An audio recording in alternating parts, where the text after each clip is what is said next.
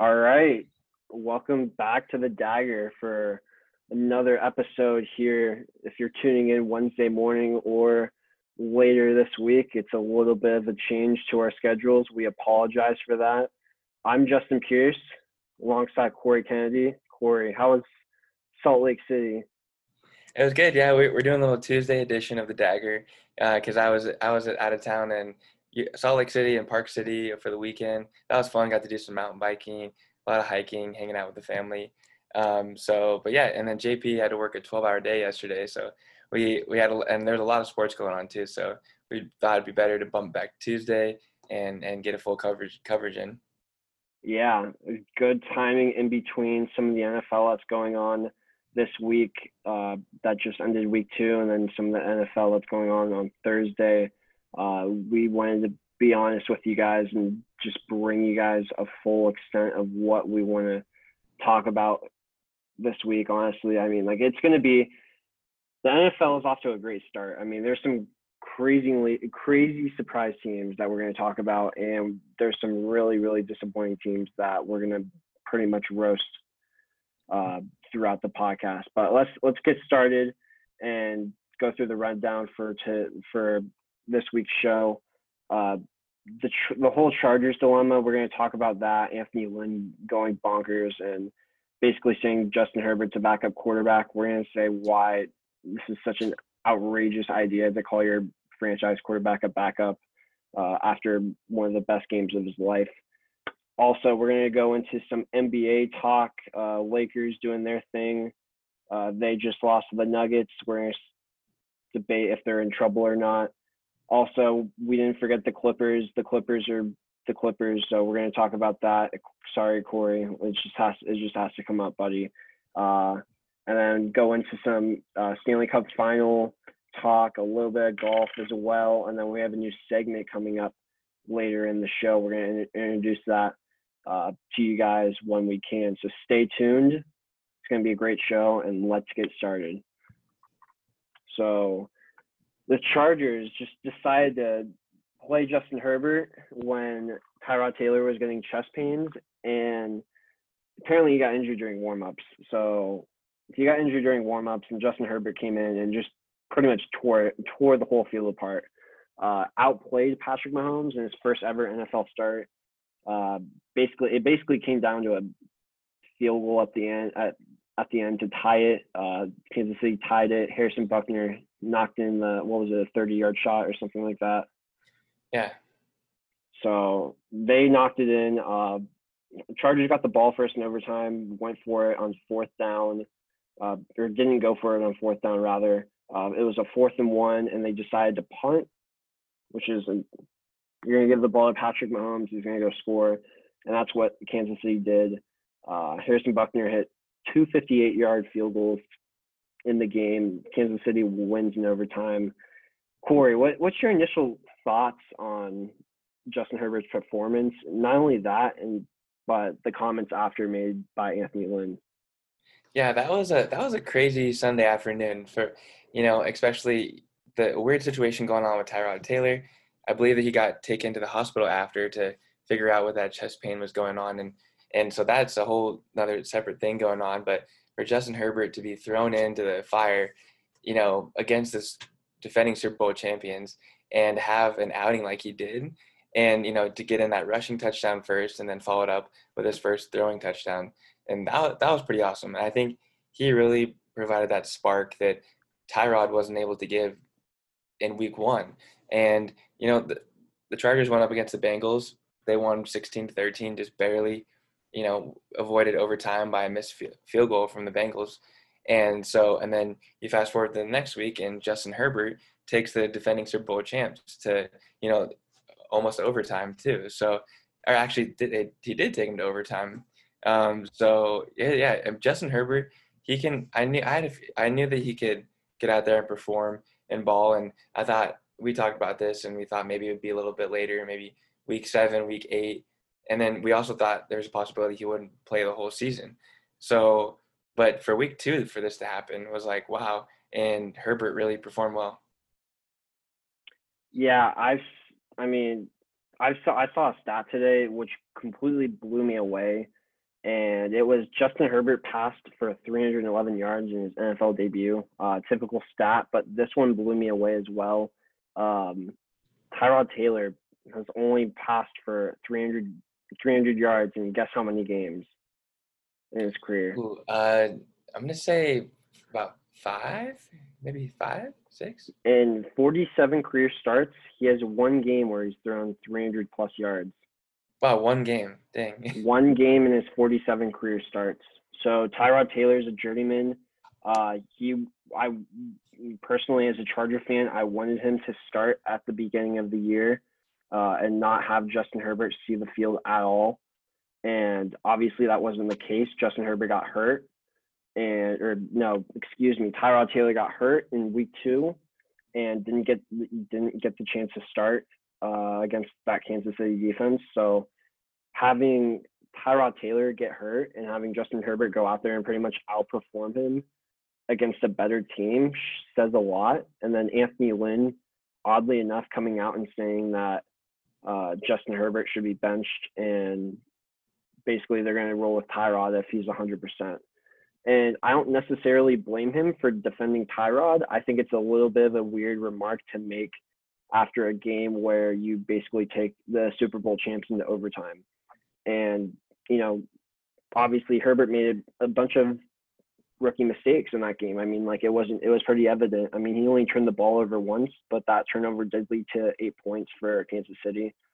So, I mean, what Tyrod does well actually is not turn the ball over. So, I mean, having Tyrod's poise back there is a big game changer for the Chargers, but the Chargers offense in total just looks a lot better with Justin Herbert. Do you agree? Yeah, I totally agree. And one thing about, obviously one downside of making that risky play, kind of what Phil Rivers did, kind of somewhat similar to like Eli Manning did, making those crazy throws that, you're going to get the turnovers, but that offense might not be as exciting to watch, and you won't get those big chunk yards down the field.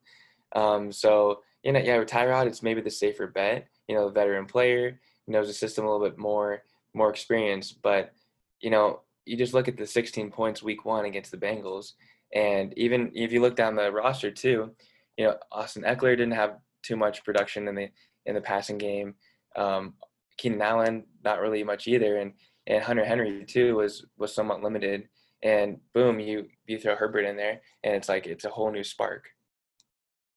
Yeah, I mean, I get why they don't want to rush Herbert right away, but after that performance, you can't really take him out after that. I mean, he didn't deserve that anyways, honestly. If we're gonna be completely honest, we've seen guys' careers get completely torn apart because of how rushed they get into a system and how rushed they get to playing in the NFL.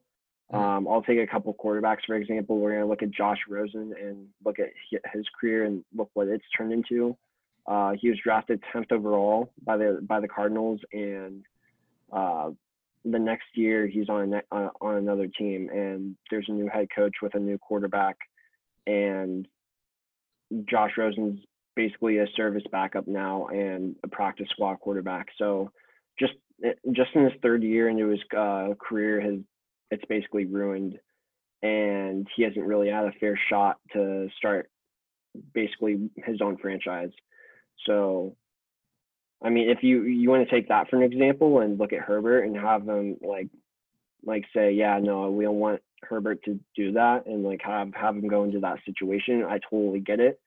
But the Chargers, unlike the Cardinals back in 2018, the Chargers rather have a ton of weapons and a ton of offensive line help for Herbert. So, and he's really mobile and athletic and big. So, Cam Newton's 6'5" and 235 pounds, and Justin Herbert's 6'6", 235 pounds. So just take that for an example of how incredibly athletic he is for his age and how big he is and how smart he is. I was really impressed with him on Sunday. If I was the coach of the Chargers or offensive coordinator or quarterbacks coach, whatever decision-making role I would get for that team, I would not take Justin Herbert out. His confidence is sky high. You don't want to mess up a QB's confidence. And it's I mean, it's super early in the season. I mean, he could still learn. I mean, he ran the offense well. I didn't know how well he was going to do under that offense, but he ran it well, and he looks like a completely different quarterback from when he was at Oregon. Like at Oregon, he was missing a bunch of throws. Like he was he was making stupid decisions more often during big games. We didn't really see that. I mean, the mistakes were there, but they were minimized compared to like when he was in college. He was recklessly throwing into double coverage and like consistently throughout games and throughout big games, rather like Washington and Arizona State last year. But Justin Herbert, it looks like a completely different quarterback than last year. I mean, we noticed his footwork is much better. We noticed his mobility and on-field awareness is up there too. Like it just looks it. He looks well developed, and the Chargers did a great job of working with him and putting him out there into a good situation. Yeah, definitely. And I think something that's super underestimated about him is his mobility and his rushing ability too. When I went out, the first time I ever got to see him play in real life was my junior year at Arizona. Me and my dad and brother went out to Eugene, Oregon, and Herbert just came back from injury, and he just lit up the stadium. And he had at least two rushing touchdowns, and he just tore up the Arizona defense. And then you saw also too in the Rose Bowl last year, he had a handful of couple rushing touchdowns too. And then his first touchdown in the NFL is rushing touchdown. So he's got some good legs on him. And another interesting thing too about it was watching Hard Knocks, because Hard Knocks was followed the Rams and the Chargers this year, and Tyrod looked like that veteran guy that had the offense under control, was going to be their guy for the year. And Herbert, was looking a little bit more shy and thought maybe he was going to be inconsistent throughout the year and this and that. But when you got him on the field in real life in a real game, it seemed like complete role reversal. And Herbert looked like that veteran guy that was sparking the offense. And so, yeah, that was pretty crazy too. And just think about, we're going through COVID, going through a pandemic, no preseason games, no legit OTAs and contact drills for a long time. And so this is just such a wacky year. And I guess maybe it's fitting to just have about 5 to 10 seconds before the game starts to say, "Hey, Herbert, you're starting, and you're getting the go." So, and I mean, maybe that was good for him. He didn't have to, go to bed that night freaking out. He's thinking he's starting, SoFi Stadium in LA, first game of the year, first game of my career. But boom, you just got thrown in, and he did well. Yeah, and something to think about also. I mean, we don't want to get hyped up about a quarterback after one game, but like Yeah. we're NFL fans. What can't we do about that? So seeing Herbert go out and do his thing and have a career day in his debut is pretty amazing, honestly. Like throughout his whole college and NFL career, he never played that good, and it kind of reminds me of when Daniel Jones started against the Bucks last year in his first start. He had one of the best performances for a rookie quarterback that we probably have ever seen. He threw for 336 yards and had 2 touchdowns and didn't throw any picks. I mean, he did that was his peak though. So I mean, he did win the next week against Washington, but like he hasn't. I mean, he's lost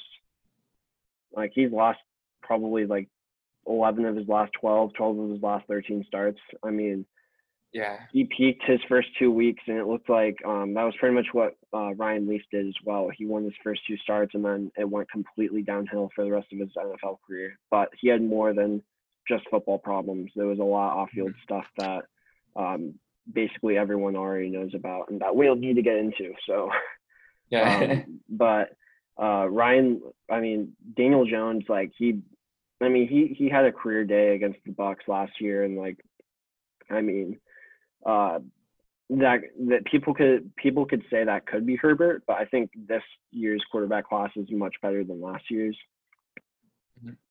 So I mean, it really just depends on what we're looking at for what kind of pieces that Herbert has around him, what kind of help he has. I think he's in a good offense, and I mean, people forget at Oregon he went through like 4 different offenses, Oh yeah. and they were going through like unstable times, and like they missed bowl games his freshman year, and Mhm. um, his senior year they went to the Rose Bowl and won. I mean, such a big developmental prospect for from Oregon. So just having him do what he normally does, and going out there and balling out is a great sign for the Chargers. He's going to be really good once he actually gets his chance, and Anthony Lynn will let him. I mean, pretty pretty asinine to not start him at this point. I mean, don't you think?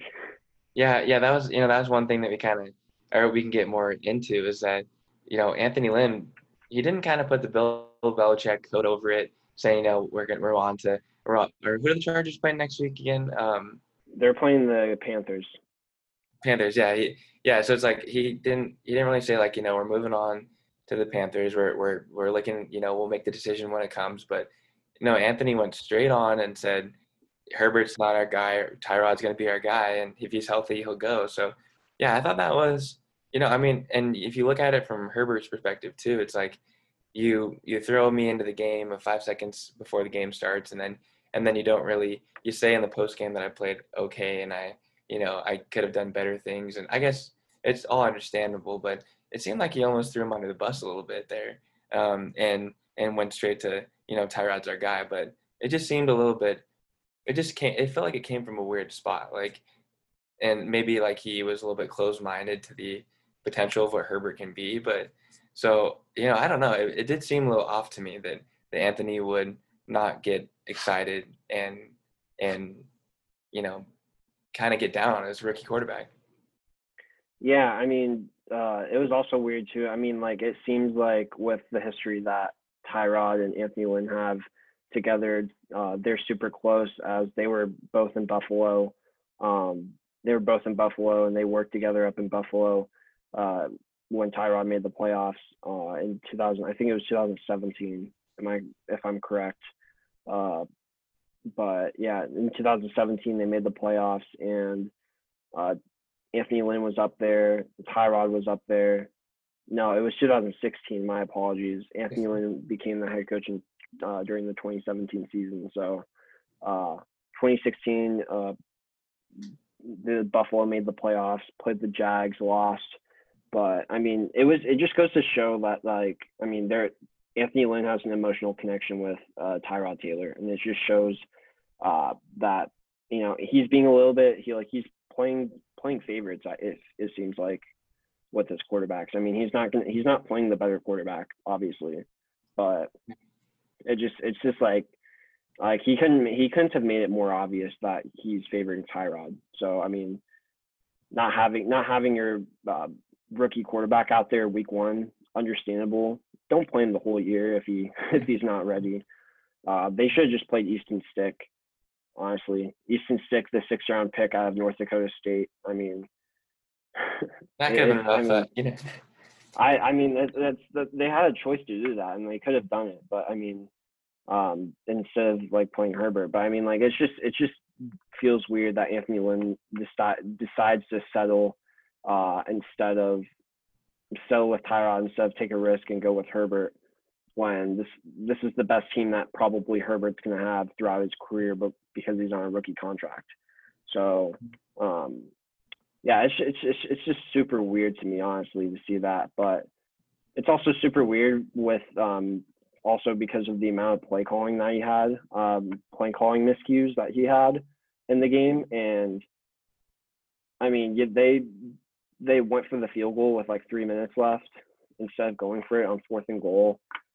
Kicked the field goal and gave the ball back to the Chiefs and trusted the Chargers defense. The Chargers defense was playing spectacular that game. Mahomes had one of the worst games of his career against the Bolts on Sunday, and they still won because of how close the Chargers kept it. But also in overtime too, we saw that the Chargers didn't go for it on 4th and 1, decided to punt to Patrick Mahomes and the Chiefs. So that play calling was definitely weird. So Yeah.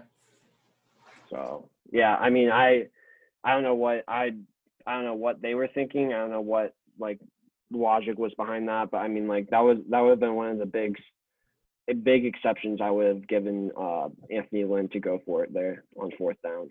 So it was all super weird. Cory? What did you think about that? About deciding to punt it. Yeah, in overtime and in the fourth down field goal too, with 3:30 left in the game. Yeah. Yeah, that was a rough look, especially going in as, underdogs in that game essentially, and with your rookie quarterback, and then the Chiefs made the right call too with they punched it in on 4th and 1 to get into that field goal range too. So um, on their end, so yeah, I just think I wish Anthony Lynn would have been a little more aggressive on that and would have gone for it rather. I just hate when games end up getting decided by a field goal because I feel like these guys are battling, for 4 quarters, extra quarters and overtime, and they're going back and forth. Guys are risking their bodies, and then it's like, okay, a guy just kicks a field goal, and then it's over. So I feel like I would have liked to see Anthony decide to run that ball up the middle, or use a rookie quarterback and fake handoff and run the bootleg or something like that. But he's got so many weapons on that offense, and just to punt it away is just kind of rough, especially without Derwin on at the safety position too. So Yeah, I mean they didn't. It's clear. It's clear. Excuse me. It's clear as day that they didn't trust Justin Herbert out there on fourth down, fourth and short. They definitely would have gone for that fourth and short with Rivers. We saw it in 2018 when it was like week 14 or may have been week 15. So week 15 when they were playing the Chiefs and like they were playing basically to stay alive in the division, and Anthony Lynn decides like to go for two at the end of the game as time expires with Philip Rivers out there. And they're playing basically to stay alive for the division. There was like 3 seconds left. The Chargers got within 1 point. It was like 28-27. They ran their 2-point play, and Mike Williams caught it, and then they beat the Chiefs that day. But it's just weird to see.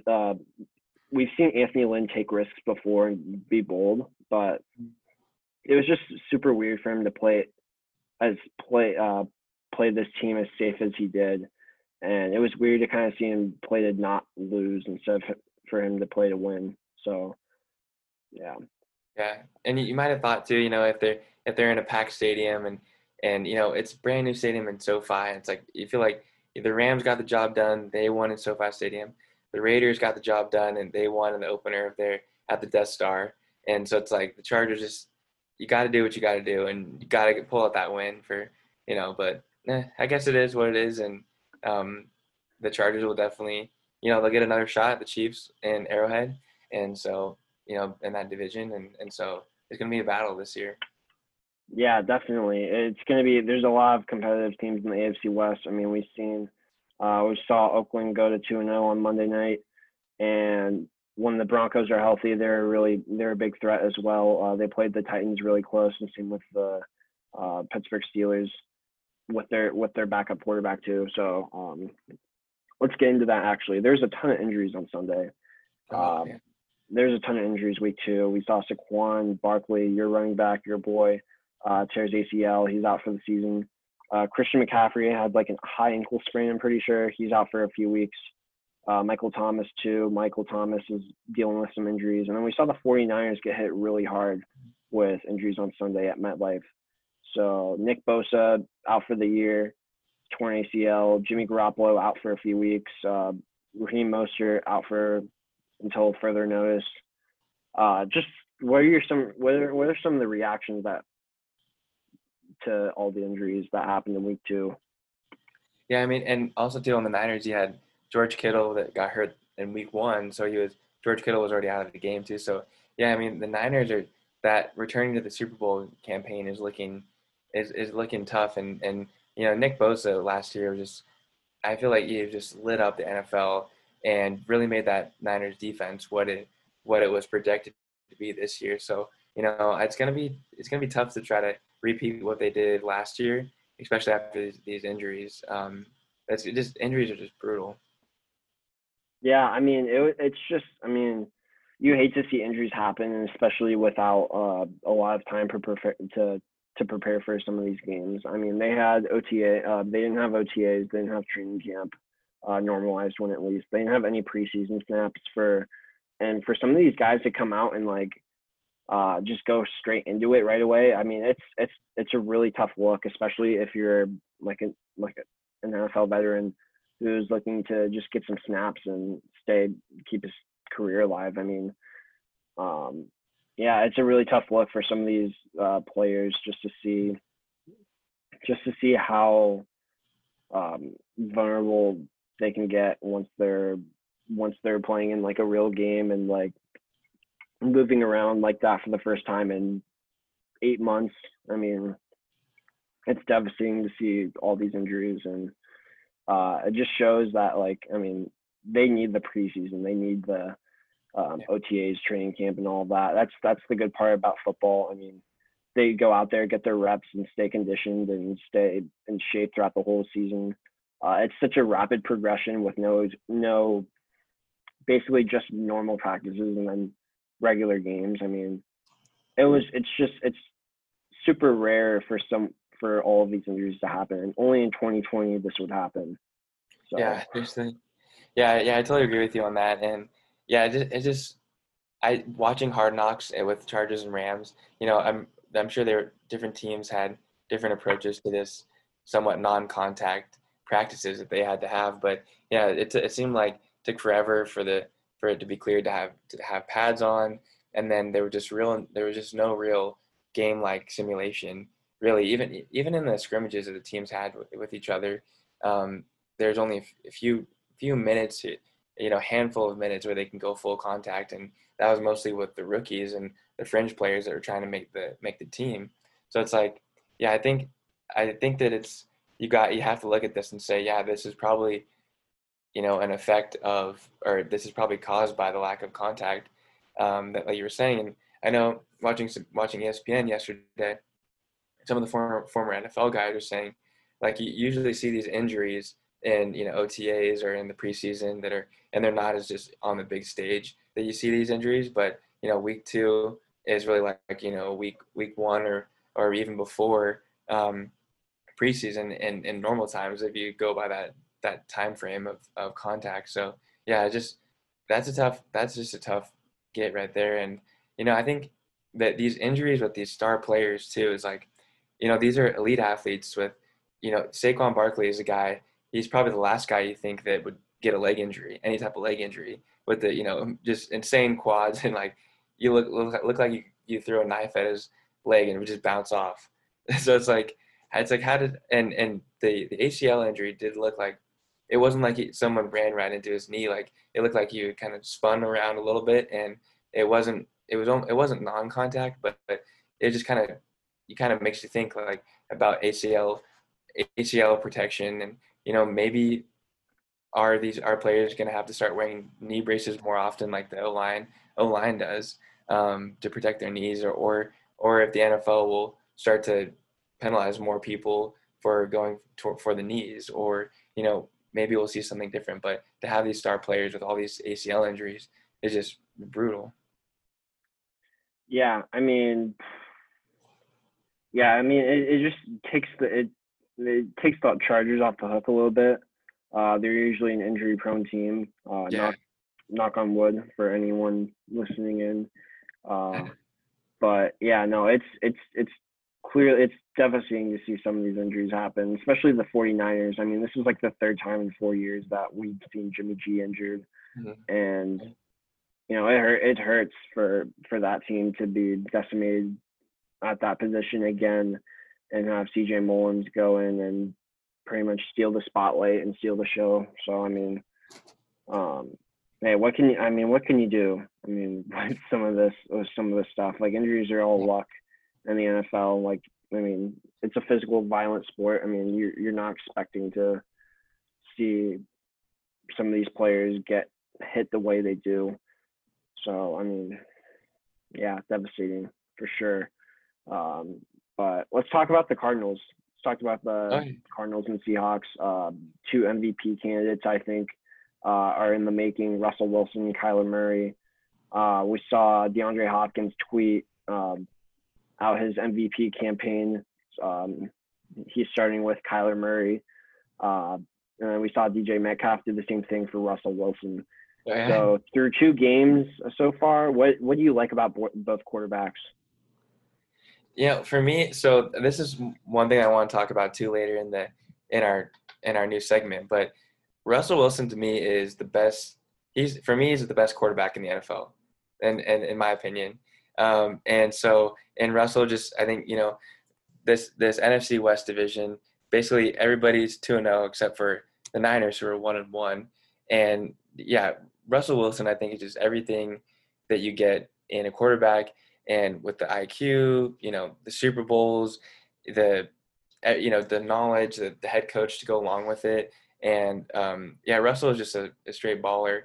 And then Kyler Murray is, he's taken a whole different spin on. There's a lot of comparisons between the two just because of their size off the bat. But Kyler has a kind of his own vibe to being a quarterback, and you saw that on one of his recent touchdown rushes that he had, where he kind of jumped up in the air and like levitated in the air. I don't know if you saw that, but he like levitated in the air, shimmied around the guy, and just bursted to the pylon. But yeah, Kyler, these guys are both special, and Russell's been doing this for longer, but yeah, Kyler is just right behind him in this, and both teams 2-0 and special guys.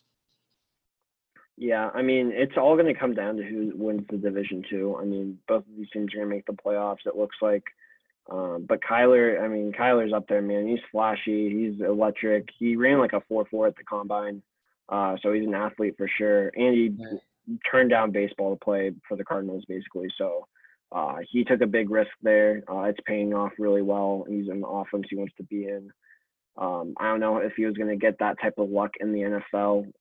Lamar Jackson, we didn't know how well he would turn out, but it looks like he is doing super well with the Ravens. Won MVP last year. It looks like Kyler's going to do the same thing, though. I mean, if they win that division this year, the NFC West is surprising. So if they win the NFC West, I think Kyler Murray wins MVP. If Seahawks win it, I think the Seahawks clearly have the better team, but I think Russell Wilson wins MVP if the Seahawks hang on to win that division. So it's also interesting too because the Rams are up there. They're 2-0 as well. They have a top 5 defense in the NFL. They're up there for total defense. I think not statistically, but just the looks of it, just their D-line, their corners are solid. I don't know how they can afford all that with the salary cap. Yeah. They've signed a ton of guys to extensions, but just the Rams overall look really well too. And the Cardinals have such an easy schedule since they're playing a last place schedule. They play like the Jets and the Lions in the next 2 games. And the Panthers, I think, too. Like they have an easy schedule. They should start out 5-0. The Cardinals are the biggest surprise in the NFL. So. Yeah, definitely. And one thing we talked about in our preseason full 32 NFL team discussion is Arizona's got to hurdle San Francisco, Seattle, and LA. And we were thinking that it's like that division is just so strong, and just the Cardinals we thought would have a hard time making a huge impact this season. But yeah, it looks like now the tables are kind of turned where the Rams and the Niners are going to have to be battling now. It seems like to compete with the Cardinals, but if they keep performing like this, so they're definitely one of the bigger surprises, and given a lot of Cardinals fans on Twitter something to be really excited about. Yeah, definitely, and it's good to see. It's good to see an Arizona team doing really well at this time of year. The Suns had a big bubble run, came up short. The Diamondbacks have been struggling. The Coyotes got eliminated early in the Stanley Cup playoffs. But yeah, I mean, it's really good to see an Arizona pro sports team have the kind of swagger that they do, like Kyler brings. But the only thing that Arizona needs to fix is their damn jerseys. It looks like they have jerseys from like the early 2000s still. Oh I yeah, mean, they just need to fix that up. They just need to clean them up and make it marketable, make it a good jersey for people to buy. I mean, they can do it. They could definitely do it. I mean, bring back the old classic ones that Emmett Smith used to wear while he oh, was with the Cardinals.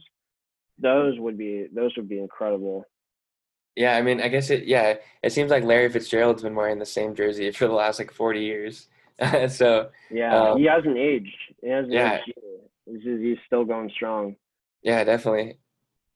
So, yeah, no, it's really good to see Arizona doing well, like they should be doing. But yeah, man, let's talk about some of the disappointments to start the season too. Who's your biggest disappointment to start the NFL season? Ooh, biggest disappointment. That's a tricky one. Um, I would say week one, probably the Browns would be week one, just because of how they got blown Oh, out. through 2 weeks. Through 2 weeks. We're past week one. We gotta Yeah, I know. get we got Yeah, we got it, updates that. I know. Yeah, we got it. Let's see. So, oh, man, this is a tricky one. I guess there's a handful. Um, I'm gonna say Houston. I'm gonna say Houston. I Okay. think just with Deshaun Watson, I thought he's having a rough first 2 weeks and only putting up 16 points against Baltimore on Sunday. They lost 33-16 and took a loss on opening night to the Chiefs as well. And I just think that I guess it was somewhat expected with how trading away or getting rid of DeAndre Hopkins, bringing in David Johnson. It's like a lot of people talked a lot of crap on Bill O'Brien for doing that, and it's really showing now that Deshaun does need DeAndre Hopkins. So, yeah, I think that would be my pick. I'm probably gonna say the Minnesota Vikings. Being up here and being around all these Viking fans on the North Dakota Minnesota border, it's really brutal for them to watch this team. Kirk Cousins had a really awful game against the Colts on Sunday. Threw three interceptions, for like 110 yards. They really went off the offense that they ran last year with Kevin Stefanski. He's obviously with the Browns. He's their head coach. But Gary Kubiak's there, and he's trying to figure out the formula as well. I think last year's formula was incredible. Dalvin Cook had about 20 carries a game, and Kirk Cousins was um, when he didn't throw more than 30 passes in the game, they were winning. So I mean, the play calling and sticking with the formulas and stuff like that is huge. If they do that, they'll be in great shape. But um, yeah, I mean, it's really disappointing to see how much they've struggled uh, to start the season, and their defense too. Their defense has been pretty passive. So I mean, yeah, I'm gonna go with them. I'm gonna go with the Vikings. They were supposed to. I picked them to win the division, but they look like they're not gonna make the playoffs now. The week 2 to 4 of the new NFL season is always interesting because you find out like, okay, yeah, that team, oh wow, these guys are surprising, like the Cardinals are this year. But yeah, the Vikings are definitely one of those teams where it's like, okay, I think Minnesota's bad this year, and it's like, and so it's kind of one of the surprising ones. But yeah, I think that's a both. I think both of them are good picks, and as far as the least surprise or the underwhelming teams this year, so. Yeah, they need to figure it out. I mean, Aaron Rodgers and Devontae Adams are on another level. Yeah. They look really good. They look superb. There's no other way around it. So yeah. Let's move on. Let's talk some Lakers. Let's talk some Clippers a little bit. But the Lakers, they're cruising through the playoffs. They lost tonight. Uh, as we're recording this, they lost Tuesday night. So, I mean, the Lakers have kind of been struggling. They've been going downhill. They blew out Denver game one, won on a buzzer beater game two. Game three, they just didn't look good at all until the fourth quarter. Turned it on and then lost by 8. But I mean, damn, Cory, what do you think about the Lakers so far in the conference finals? Yeah, I mean, I'm not a big what if guy because you could just go on forever for what ifs, but AD, if AD doesn't hit that buzzer beater, you're looking at a two Lakers down 2-1 in the Western Conference Finals. So, yeah, I don't know. I mean, Denver is they're a creepy team. Like they can creep up on you. They're never going to go away. They'll hit you with late game corner threes, and Jamal Murray is just putting on a show. And it seems like he's showing new parts of his game at almost every game, if not every other game. So yeah, I mean the Lakers. I mean you can't just write off the Nuggets. I mean going into this, you'd say Lakers were favored to go up 3-0. And it's like, but no, Denver's not going to go away. They're not scared, and I do have to say, as a Clippers fan, it did feel good to see the Lakers lose, just because of all the stuff that's been going on around about the Clippers and and uh, and a lot of craziness of going on the last like week and a half or so with the Clippers organization. But yeah, so I guess I just wanted to see a good series too. So 2-1, it's gonna be a hell of a battle. Yeah, the Nuggets look good, man. I'm Yeah. not gonna knock them at all. They're exhausted though. They just look exhausted. The Lakers are well rested. Obviously, they had some time off with the Rockets early. But I'm gonna go into the Nuggets though. The Nuggets they just have so many pieces. I mean, they have every piece that the Clippers wish they had. Uh, they just look good so far, man. I mean, like you just have to give Jamal Murray credit. Being a young guy playing in the bubble in the NBA playoffs, I think it helps the younger guys a lot. Knowing that they're playing against themselves basically. They're not playing against the crowd in the NBA playoffs. They're not playing against like the home court advantage. They're playing just 5-on-5, and everyone else is just watching from home. But I mean, it helps them a lot. Jokic looked good too. Defensively, he just needs to get it together. Otherwise, they look good so far. Lakers should be terrified for Game 4. So yeah. Yeah. Um, I what mean, what were you gonna say? just with Murray, Grant, and Jokic going, Murray getting 28, Grant getting 26, and which I believe was a playoff high. Might have been a career high. I'd have to double check that. But then yeah, Jokic with 22, 10 boards, and Murray with 12 assists, 8 boards. And and even too like on paper, LeBron had 30-point triple double, AD 27 points, but he only had 2 rebounds, playoff low, and so for him, and it's really in that second to third quarter stretch. If you combine those 2 quarters, Denver put up 64 points, and LA only put up 48. So the Denver just coming down the stretch and being able to close out halftime, and then that third quarter is really what killed the Clippers. The Clippers just let off the gas in all the third quarters, and Denver just found ways to score every time. It seemed like so. Yeah, the Lakers just they played. I think the Lakers just never really got off to a. They didn't. I don't think they were playing their game from the jump really. Um, it seemed like first quarter was a close one, but then it seemed like they just weren't fully playing together. But then yeah, so it's gonna be. I wonder how many games this is gonna go down to. I mean, I don't know if Denver can survive and can go to 7 again. That's gonna be. I can imagine going 3 game sevens. That's like historic playoff runs, but it's crazy. Yeah. Yeah, I mean, X factors like Michael Porter Jr. and Jeremy Grant are stepping up. They only even have Will Barton. Will Barton's not even in the bubble. Um, but I mean, it just goes to show how deep this team is. They're like a piece away, pretty much. I don't want to say a piece away. They have all the pieces, but to get them over the top, it just seems like they're a small forward away from doing so. Mhm. Um, but yeah, they look good, man. They look solid. They're definitely gonna give the Lakers a tough out game 4, 5, and 6 if it goes to that. So, um, but yeah, let's talk about the Clippers though. Let's talk about the Yeah, Clippers, lighten it up a little bit.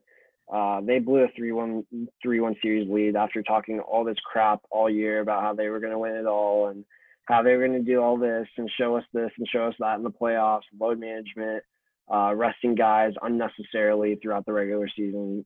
Cory, we tried calling you. You didn't answer our phone all week. Yeah. You went ghost. I understand. You're on a platform now where you actually have to talk about it. So let's hear your thoughts about the whole Clippers collapse. Wait, was that because I was at work. I was an absolute train wreck at work that game but on Friday.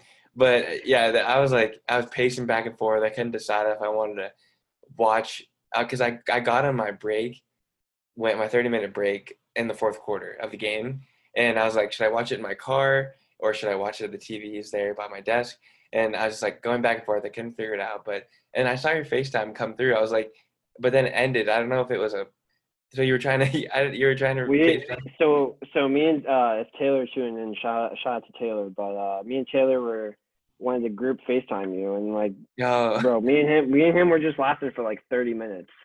Like oh, we were you just guys got laughing at the we were just laughing. Like it was just like comedy to us. I mean, like just seeing all this, just all like the whole night, like just seeing like Twitter just go up in flames about this, about Paul George and Kawhi. I mean, I warned everyone about Paul George, so it's not a surprise to me. But it's just funny for everyone to finally catch on and realize that Paul George isn't a superstar, and he's a choker in the playoffs. It's one of my biggest bets, and I always bet against playoff P, and it yeah. finally paid off. I mean, it just he's not a superstar. I mean, he was getting superstar treatment, and like we saw today from Chris Broussard that some of the players had a problem with it. I mean, Oh yeah. Paul George is a joke. Paul George is a solid player, solid NBA player, but this stuff he says is it makes him a joke. So let's go down the list. So at Oh the no, you have beginning a of the list. year, we have a list. So let's go through the list. At the beginning of the year at media day, he was just like, yeah, it's championship or bust. And like at the very end of game 7, it was like, yeah, no, it's our first time playing together. It's not championship season. Um, yeah, no, I disagree with that highly, and it makes me embarrassed for Clipper fans for you guys to have to deal with that Hmm. this whole season, the train wreck of Paul George. So let's start Yeah. here. How many draft picks and pick swaps and players did you guys give up for Paul George?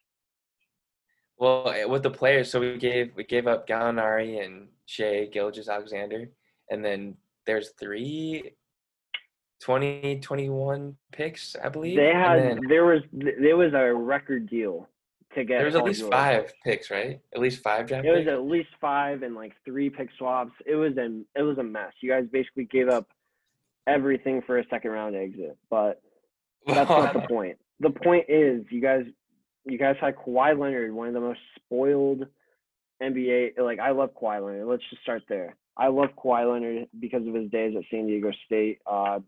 He's truly a underdog story. Um, Coming up from Riverside, California, playing at San Diego Yeah, State, putting them on the map, going to the Spurs, winning Finals MVP with Tim Duncan, Tony Parker, Manu Ginobili on that team. And he left the Spurs, didn't want to deal with injury problems. Went to Toronto, got traded there with Danny Green, had the load management method, left Toronto after winning a championship, went to LA, left Pascal Siakam, Kyle Lowry, Fred VanVleet, Nick Nurse, all those guys for basically a glorified superstar and a bunch of role players. And Doc Rivers, who's the most overrated coach in the NBA in NBA history. Let's start there too. But yeah, no, it's really really disappointing for Kawhi to look this bad in such a bold move. And he struggled in the playoffs. He struggled in the fourth quarter of the playoffs. He got like in his last 3 games, he had like 5 points total in the fourth quarter. He was miserable. He shot like 10%. He was not good. He was a very very bad. He was very very bad in the fourth quarter in all 3 of their closeout games. And I feel bad for Kawhi, but he did this to himself. I mean, he sat out multiple games to try, and like this team still needed to get together, and I mean they still needed chemistry together. people yeah, don't realize that people don't realize that it takes time to build chemistry, and when you sit out multiple games in a year, it it does damage to the teammates around you, and it does damage to the chemistry on the team, like how they're going to play with you, how they're not going to play with you. It's not like you were on like minutes restrictions. You went into the playoffs, you were playing like 40 to 44 minutes a game. I mean, it was an utter joke for me to witness what Kawhi Leonard did. And this was the first time ever in his career that he had expectations. Like multiple sports analysts and multiple commentators on sports shows were calling him the best player in the world. Yeah. I mean, this was the first time ever he had expectations, and he crumbled, he crunched, he fell apart. They looked like a mess when he was off. I mean, I was always told, yeah, wait for the playoffs for the Clippers to do something, and they didn't do anything. They barely beat the Mavericks in 6 games, and they got destroyed in the last 3 games by the Nuggets after blowing 3 consecutive double-digit leads.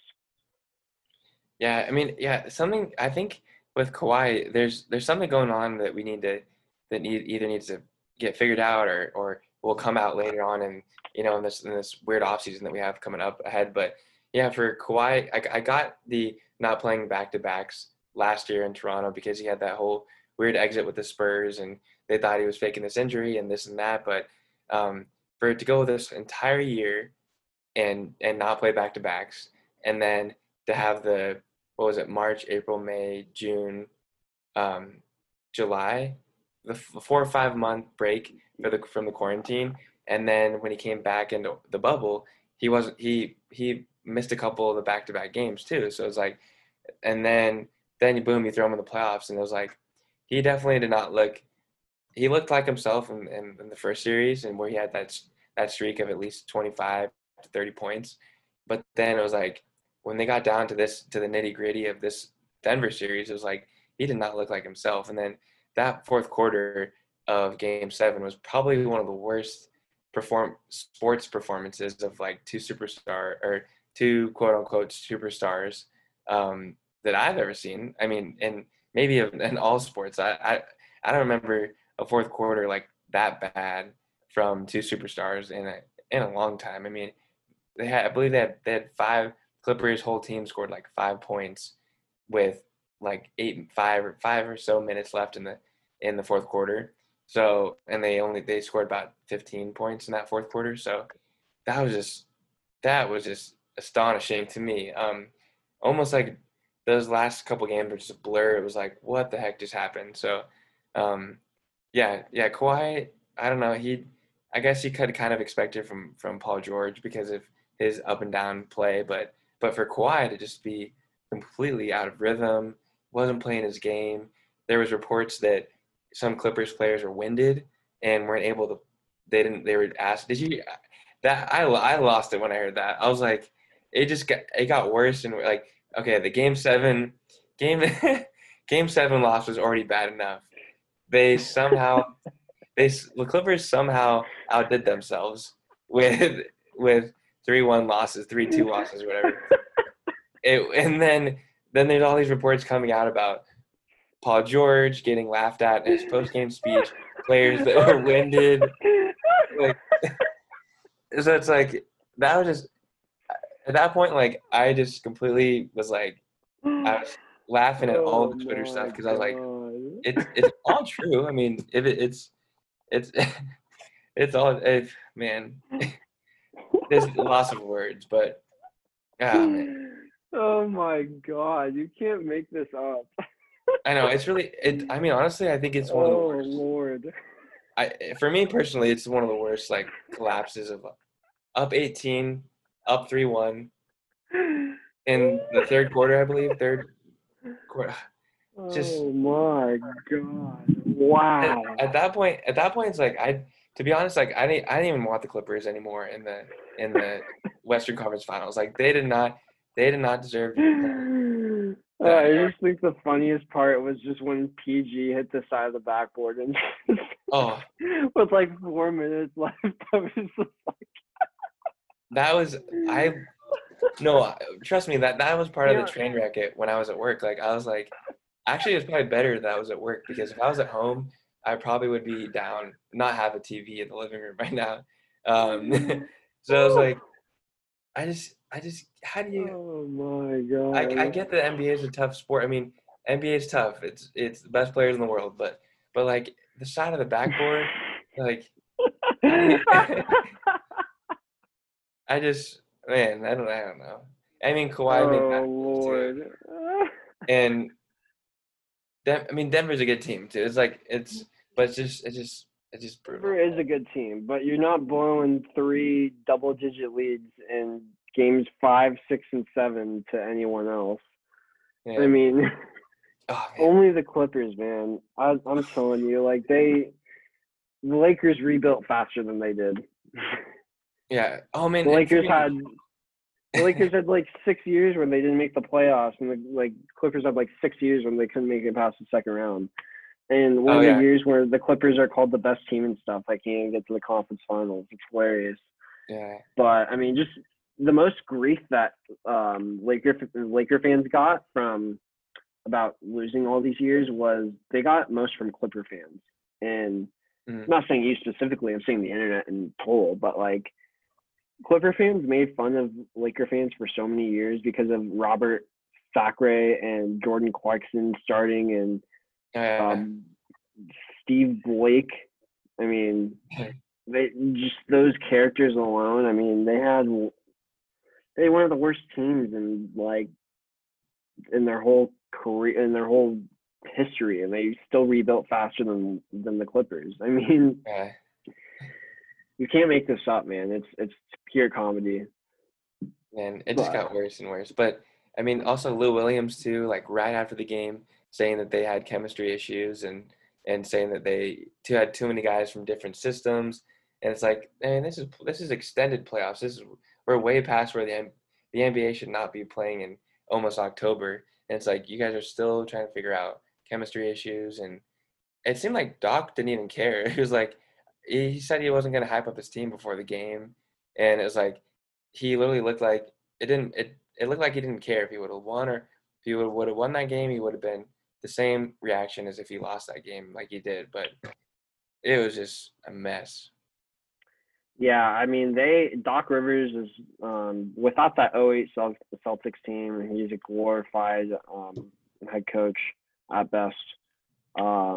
He didn't really do his job at all. Like even when they were up 3-1, they had an opportunity to close. Like he was just like, "All right, guys, go figure it out yourselves." Like Yeah, there was no system in place. It looked like Kawhi was running the offense one possession, Paul George was running the offense another possession, Patrick Beverley, like three different guys in like three possessions taking the ball up for the Clippers.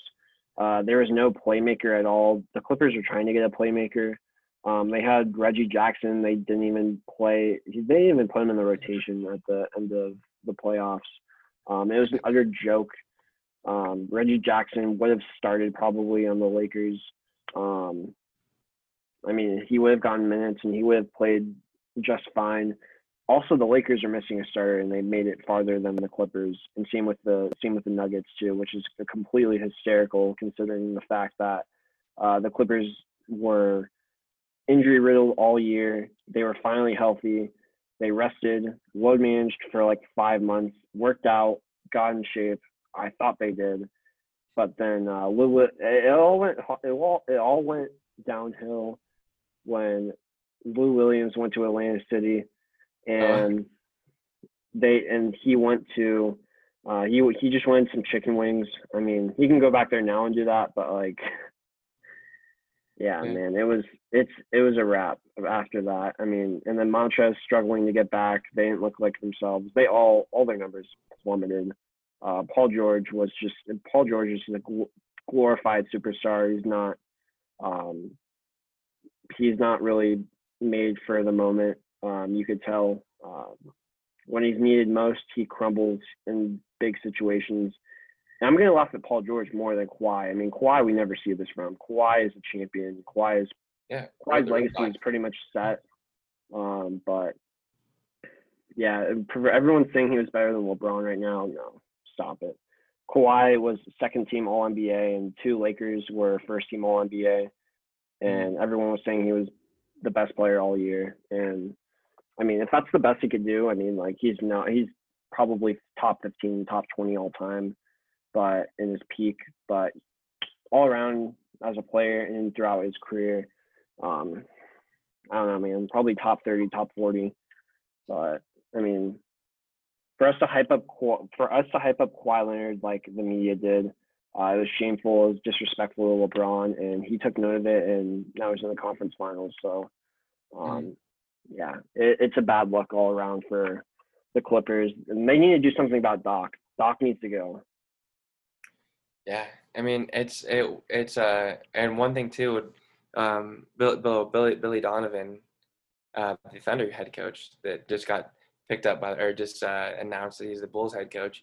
I thought Billy Donovan could have been a good plug in for the Clippers, but but Yeah, too late on that one. And then but yeah, I don't really know what you do about Doc. It's kind of tough and but it seems like there needs to be a change. I mean, their whole coaching staff was stacked. Like they even had Ty Lue on the bench as former head coach, and with Doc Rivers, and their whole team was super deep with everything. And it's just like, how do you almost think it's like that's got to be one of his bigger failures as a head coach. yeah, and it just. I mean, I knew the Clippers weren't going to make the Western Conference Finals, but I didn't know it was going to go down like this. Like I didn't. Oh, Yeah, Rick, man. I mean, I knew they weren't going to win the Western Conference. They probably could have made the Western Conference Finals, but I mean, yeah, it's a really tough look all around to see what this franchise did to themselves and what holes they did and to themselves, how they crumbled and collapsed in one of the biggest moments of their life and one of the best teams ever to be assembled in that franchise's history. For them to lose like that it's bizarre. It's bizarre to say the least. So yeah. I mean, yeah. The tough thing about that too is like you've seen other teams in the past too, and I mean even LeBron has where he promised like 7 championships for the Heat, and he came up short on um, more times than he promised. But it just not he didn't come up short in that way. Like he still made it to the finals, and just didn't fully get that ring. But with this Clippers loss is like this is like you almost need to revamp your team and just to get over this because like and now people are thinking about it or people are wondering and there's rumors of is Paul George going to be on the trading block? What are the Clippers going to do to get over this? Because this is like long-term scarring for I'm sure for some of these players. So it's like it's tough. Something's got to be done though to try to figure this out. yeah, they looked dreadful the last 3 games, and they just they looked horrible. Yeah. But Cory, let's get into our new segment of the Dagger. Uh, Okay. it's called Dagger or No Dagger. Basically, what happens is we say a hot take, and if we agree with it, we'll say Dagger, and then if we don't agree with it, it's No Dagger. But let's start here. Let's start with I'll go first. Okay. Um, we're gonna go NFL and say the two worst teams in the NFL are both based in New York. Dagger or No Dagger? Ooh. I would. I'm gonna say that's the dagger. Yeah, that's the New York claiming that that title for two worst teams in the NFL. Yeah, I mean, yeah, the Jets just looking like Sam Darnold is looking like he just needs a lot more around him, and he's got to develop quickly too. I mean, he's only been in the league for a few years, but his time's coming up too. I mean, and then with the Giants losing Saquon and already being down 0-2, and like that's just that's just a tough year. And Danny Dimes, turnover prone, it's going to be a tough look for those tough road for the rest of those ball clubs. Yeah, it's really really rough to see both of those franchises going down the dumps. The Jets look awful. The Jets are hideous. They need to get rid of Adam Gase. The Giants are one of the youngest teams in the NFL. Obviously, we can't blame them. They signed Devontae Freeman for the rest of the season, so they do have a primary back now. I think it was like a 1-year, $3 million deal. So good for Devontae Freeman. He deserves to be on an NFL team. I think it's a shame. I think it's a crime that he's not. But Yeah, no, he needs to be on an NFL team. The Rams had him at one point and then released him. Mm. So yeah. All right, let's see what you got. Okay, so this one we somewhat touched about or talked about in the last segment, but dagger and no dagger, Doc is the main problem of the Clippers. I'm gonna go no dagger. I'm not gonna say he's the main problem. He is a big part of the problem, but I'm not gonna say he's the main reason why that all happened. Consistently over the years, yeah, it's you look at him and he's the same guy that's been there with all the disappointments, Lob City, um, this this team, whatever this was, bunch of guys jumbled together, you name it. But I mean, I'm most of my blame is going to go on Paul George. Paul George is a I can't say enough how just how much crap he talks, how much he talks about being the guy, how much he talks about being a superstar. He tried to give the team a pep talk and no one listens. Like no one respects him. Not even no one like NBA Twitter doesn't respect him. NBA fans don't respect him. He's overpaid. He's making more than Kawhi Leonard. Yeah, no, it's bad. It's a bad situation for Paul George, definitely.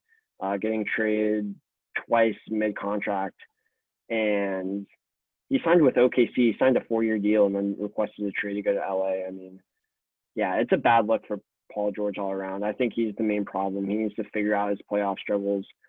Putting up 10 points in a game 7 is unacceptable. And that whole team in total, putting up 89 points is absolutely brutal. So, Definitely, yeah. but yeah, let's move on. I'll give you one. Okay. So dagger or no dagger, the LA Chargers start Tyrod Taylor week 3 versus the Carolina Panthers. Whoa. I'm gonna go ahead and say no dagger on that one. I'm gonna say Anthony Lynn needs to it's the time is now for Herbert Mania, Herbert Mafia, to take over in LA. And why not develop your young quarterback when you can? Right now, he's healthy. The team's doing good, or the team's in a good spot. New stadium, new uniforms. Let's go with a new quarterback. You took him 6 overall. Let's ride with Herbie fully loaded. Yeah, Herbo basically. Going Yeah, Herbo, full turbo. They need to find an identity in LA, and this is one way to do it with a franchise quarterback. And Mhm. if they're going to be up there, they need to do it now before it's too late. Yeah, Before the definitely. whole fan base riots, basically. So Yeah. Okay. Speaking of quarterbacks, dagger and no dagger, Joe Burrow, go Tigers, is better than Baker Mayfield already. he's better than Baker Mayfield. I'm gonna say dagger. Whoa. Joe Burrow had 60 passing attempts versus the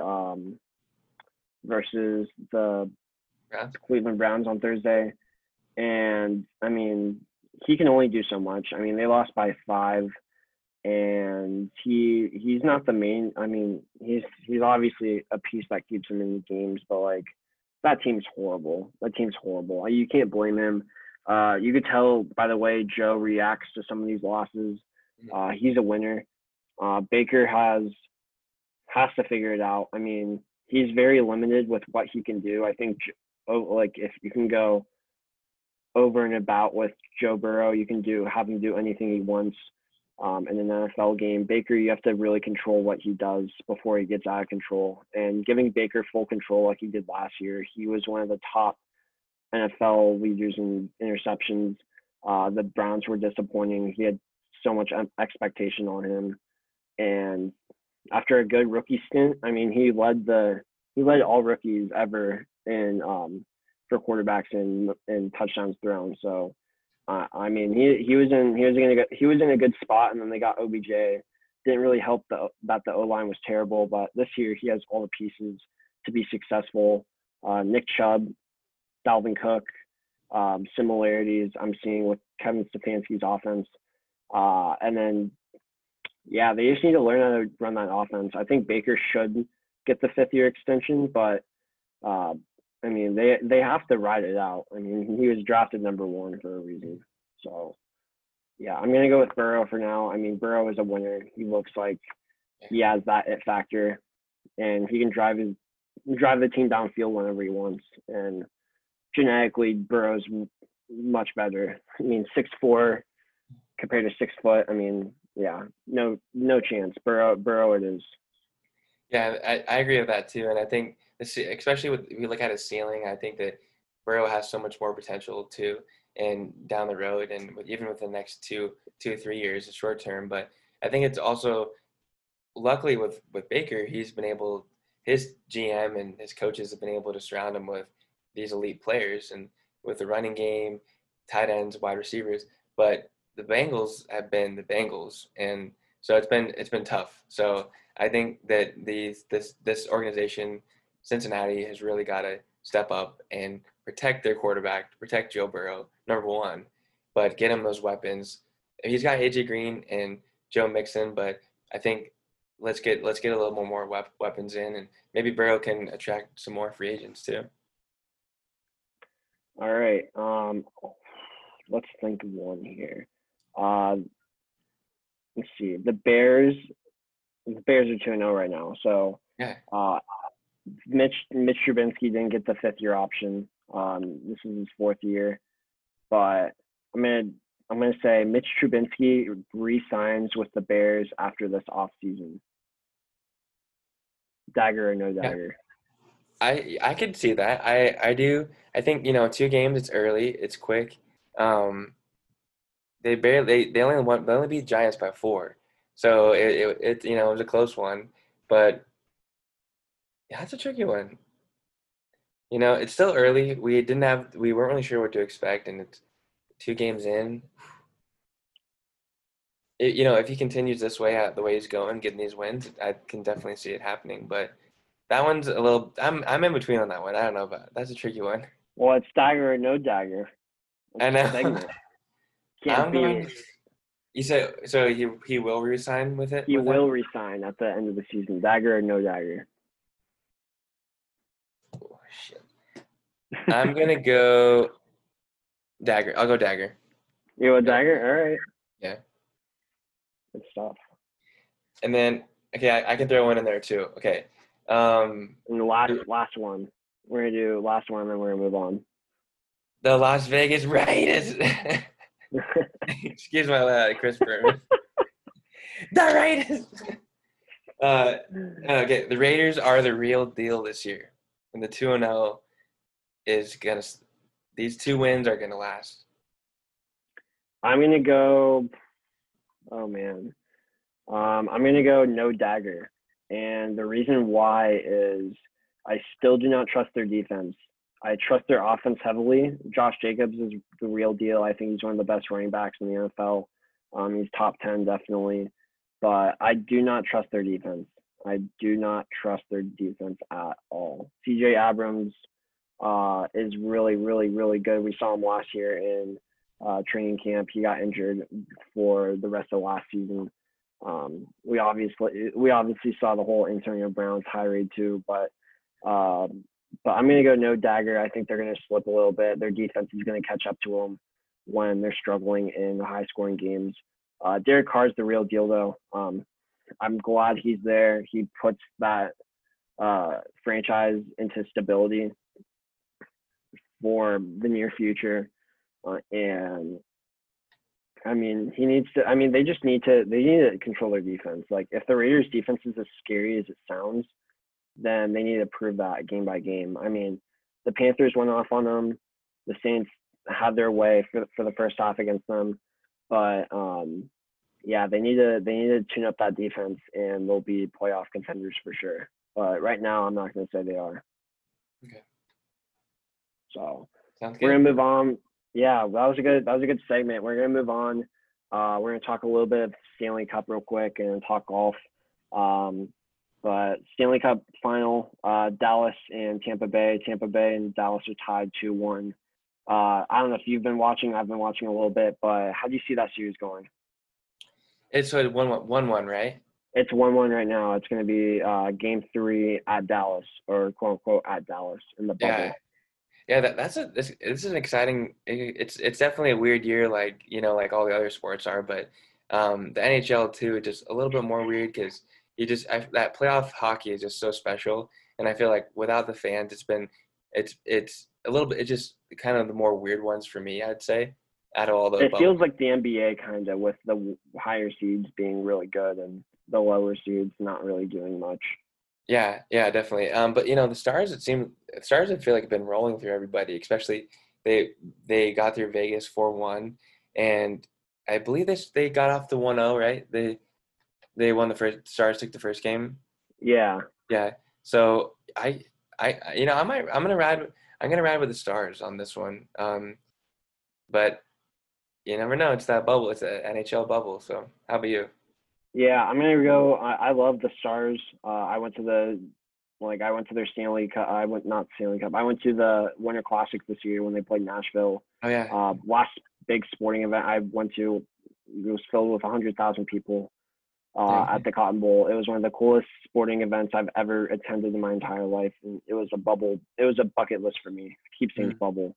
Wow. Bubble list.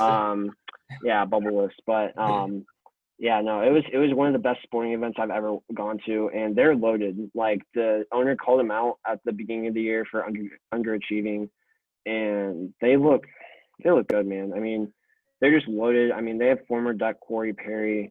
Miro Heiskanen has been one of their best players.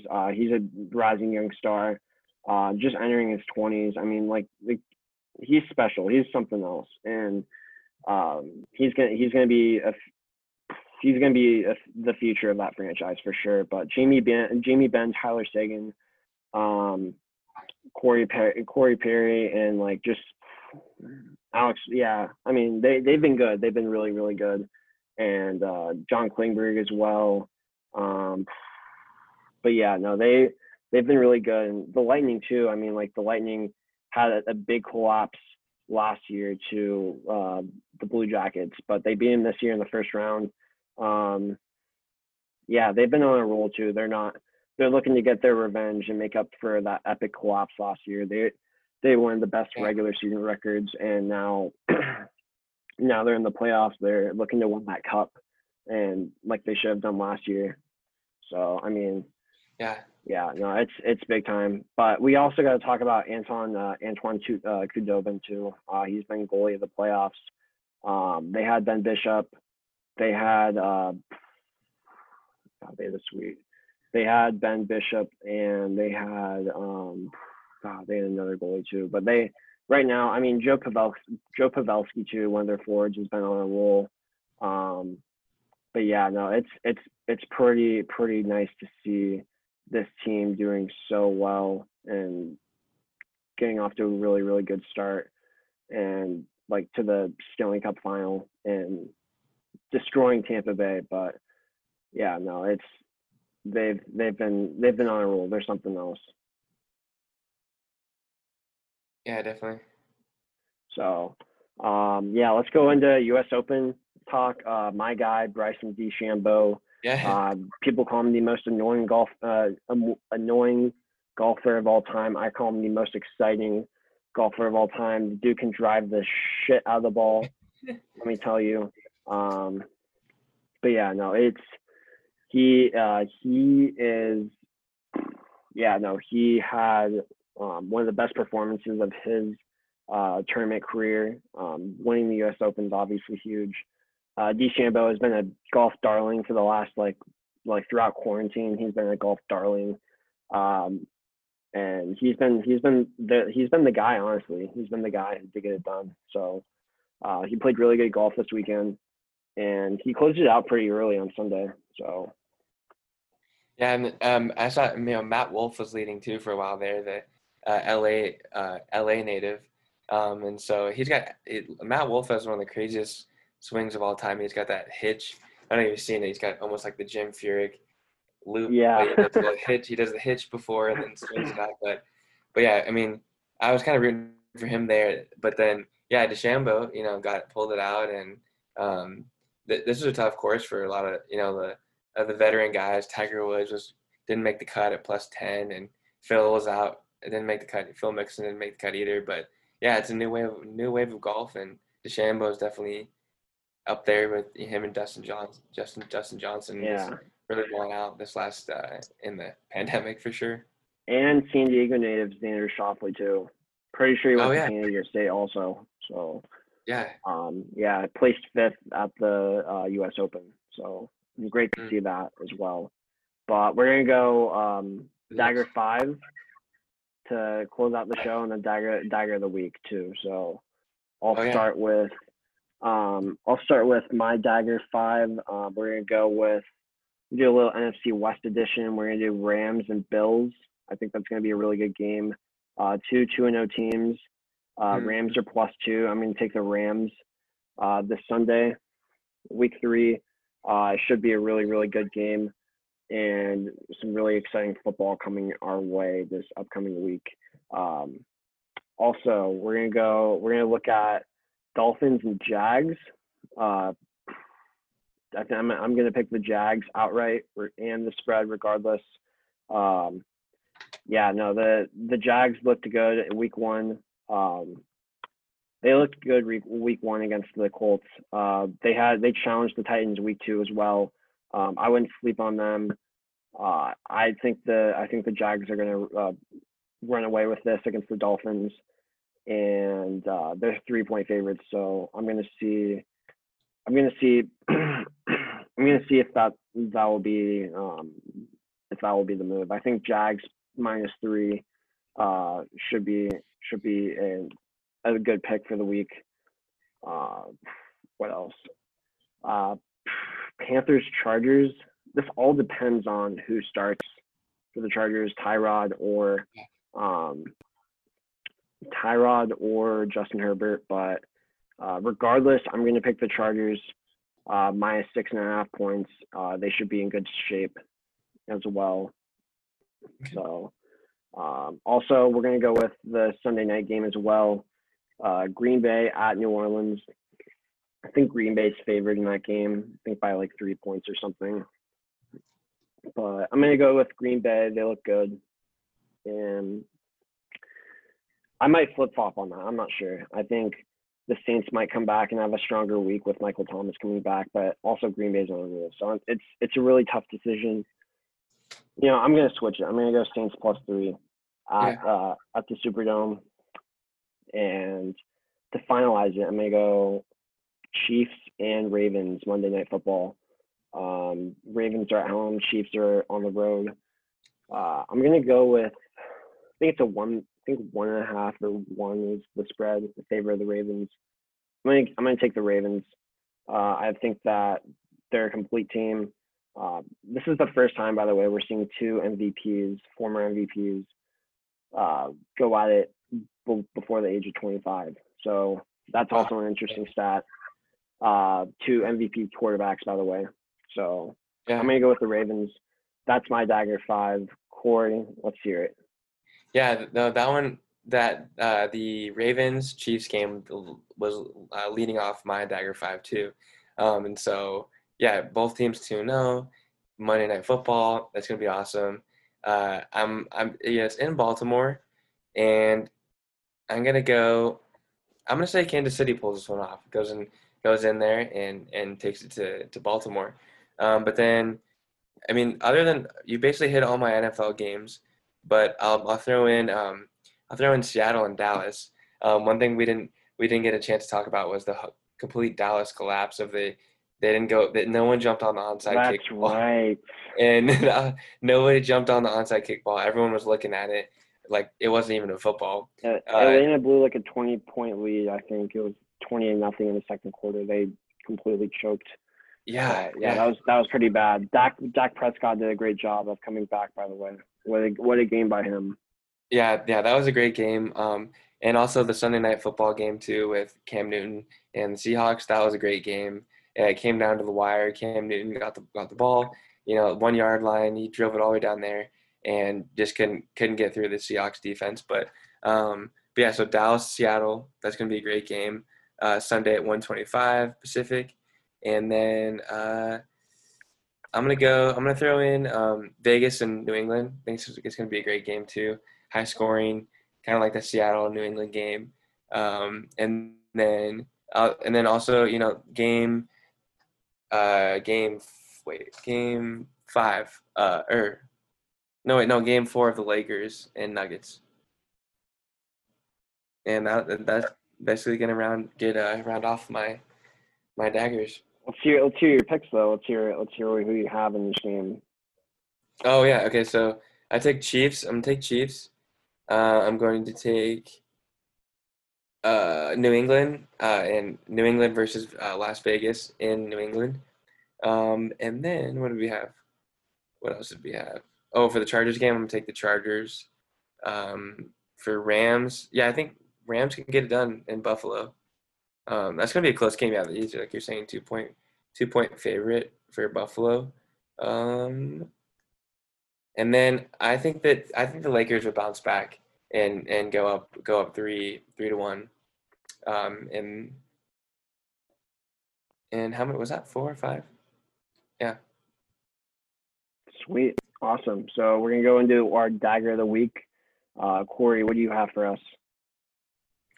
I'm gonna go just because it's Tuesday night. I'm gonna go with the insane, crazy rainbow shot from Jamal Murray tonight to kind of ice the game and secure that first game for that first win for the Nuggets in the Western Conference Finals so far. All right. Well, I'm gonna go against my own team. I'm gonna go against the Chargers. Give Harrison Butler some credit. I think he hit 258-yard field goals. I think I'm not sure, but I mean he had himself a day. Kicked 3 field goals against the Chargers. One with time. One for time to expire at the end of regulation, went in overtime to win it. I think that was 58 yards. So that was a booming kick. Yeah, I mean it took the soul right out of me on Sunday. Let me tell you. And then the comments from Anthony Lynn too also really just beat my heart up in all around. So yeah, no, it just felt like I got another punch in the gut after losing the Chiefs with Anthony Lynn's comments. But yeah, it was devastating. Yeah, that was a crazy sequence because the offensive false start from the Chiefs, but Harrison made that, and then Anthony Lynn iced the kicker, and he still made that one, and then after the timeout, then he finally made the third uh, shot to make to win that game. So Yeah, no, it was a crazy game on Sunday. But that does it for us this week. Thank you guys so much for tuning in. We apologize for the late episode. For those wondering, we most likely will be doing these on Tuesdays. I mean, potentially we'll see.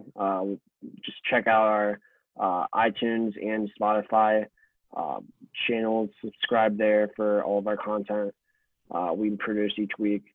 But I mean, yeah, uh, follow